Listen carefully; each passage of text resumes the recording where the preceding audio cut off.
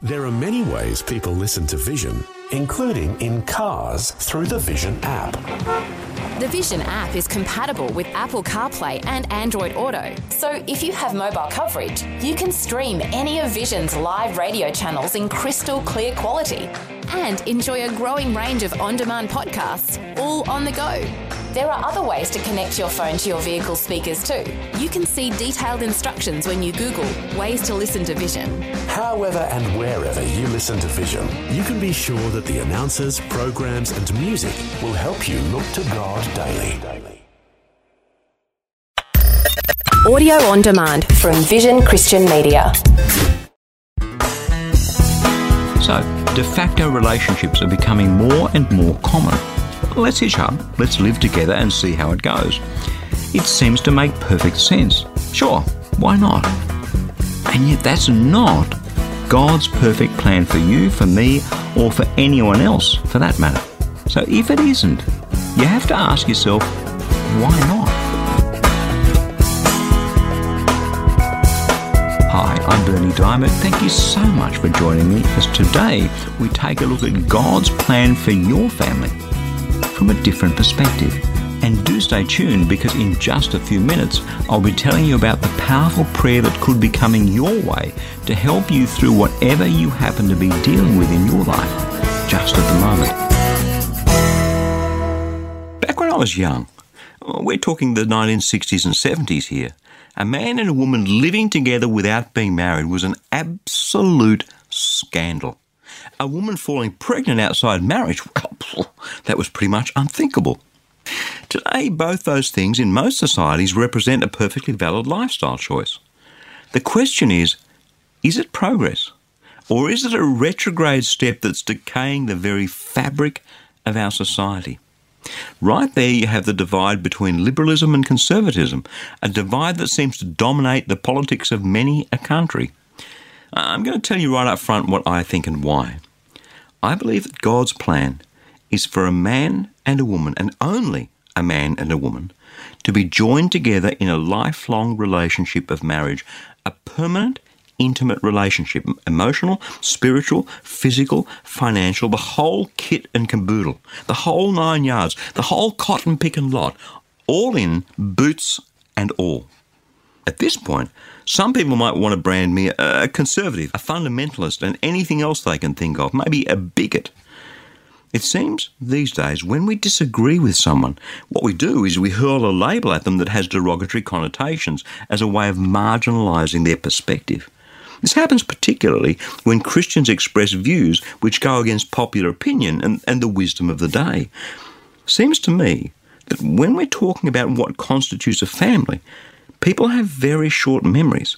It's only 30 or 40 years ago, well within my lifetime, that both the extended and the nuclear families were the norm, where marriage was the appropriate way to express love between a man and a woman, where marriage was the only place in which to bring children into this world. All of that was based largely on the Judeo-Christian beliefs that come from, well, yeah, you guessed it, the Bible. Well, today, many have rejected those considering marriage to be anachronistic. And let's face it, sex drives a lot of things. We don't like to talk too much about it, but we're all sexual beings, and sex drive is an incredibly powerful drive, and rightly so. It's part of God's plan and God's design to make sure that we continue to be abundant and multiply and fill the earth. Well, that bit seems to be working just fine. But God's plan for sex is to bind two people together, a man and a woman, together in a lifelong relationship. Jesus, quoting the book of Genesis, puts it this way. Matthew chapter 19, verse 5. For this reason a man shall leave his father and his mother, and be joined to his wife, and the two shall become one flesh. So they are no longer two, but one flesh. Therefore what God has joined together, let no one separate. God's good and perfect will is for a lifelong relationship of commitment and intimacy. Intimacy is more than sex. It's a deep emotional connection that finds its fulfillment in a man and a woman exclusively sharing their lives and their bodies with one another. Hey, it's a beautiful plan. It's God's very best for us.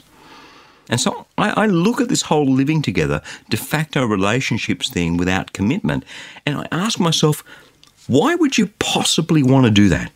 Why would you want to settle for second best? I've spoken to women who've decided to live with men, and their biggest complaint is a lack of commitment. There's an old saying that women give sex in order to get love and men give love in order to get sex. Maybe that's a bit cynical, but I think there's some truth in that. Remember one woman living with a man saying to me, "My mother told me never to live with a man because if you do, he won't want to marry you." I think she was right. We live in an era where values of courage, of persistence, of sacrifice, of discipline, of commitment are being undermined, eroded through the self-centeredness of a consumer society in which we have so much choice as to how we can entertain ourselves and fulfill ourselves. Although, let's be honest, filling ourselves never delivers the fulfillment we're looking for. How much of not making the commitment of marriage falls into this self-centeredness that we've bred into ourselves, I wonder? Well, what I'll do is that I'll try before I buy. I'll live with her or him, as the case may be, and we'll see if it works, if we're compatible. That's the mentality. Well, let me tell you, no man and woman are completely compatible. They are going to drive each other nuts sometimes. They're going to hurt each other sometimes. They're going to tread on each other's toes and get in each other's spaces sometimes. And when your partner is driving you completely bonkers, the one thing that keeps you together isn't the great sex, I have to tell you, or all the romantic notions that you had when you set out on this journey. What keeps you together is the commitment that you made to one another when you took your marriage vows. It's the sense of inviolable commitment that causes you to forgive. It's that sense of commitment that causes you to cover up the faults of the other and to compensate for them. By definition, love cannot be love unless it's based on commitment. So-called love without commitment is just a form of manipulation, getting what you want out of the relationship. And when you're done, hey, just walk away.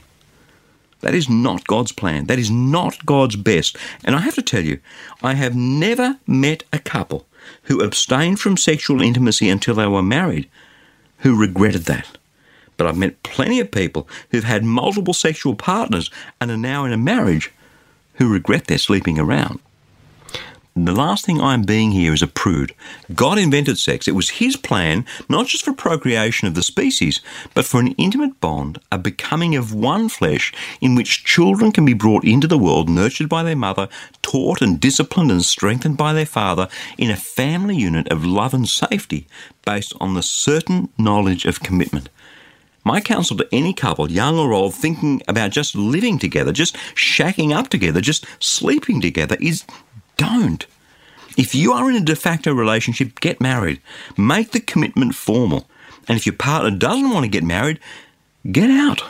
It may seem harsh, but a lack of willingness to marry is a clear and obvious sign of a lack of commitment. God places a high premium, a very high premium, on marriage. Hebrews chapter 13 verse 4, "Let marriage be held in honour by all, and let the marriage bed be undefiled, for God will judge fornicators and adulterers." In other words, make marriage a high priority and keep it pure. It's great advice, really. I'd hate to wake up every day wondering whether my partner is committed to me.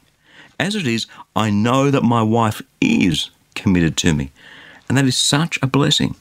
I think the mistake we make is that we think that God is all about don't do this and don't do that, when all along, like any good dad, he just wants the best for us. His very best. So I come back to it. Why are so many people settling for second best or third best or fourth best? What's the matter with us that we're prepared to believe the lies of this world rather than the pure truth of a God who only has his best in mind for you? It seems like a pretty messed up way of looking at things, if you ask me.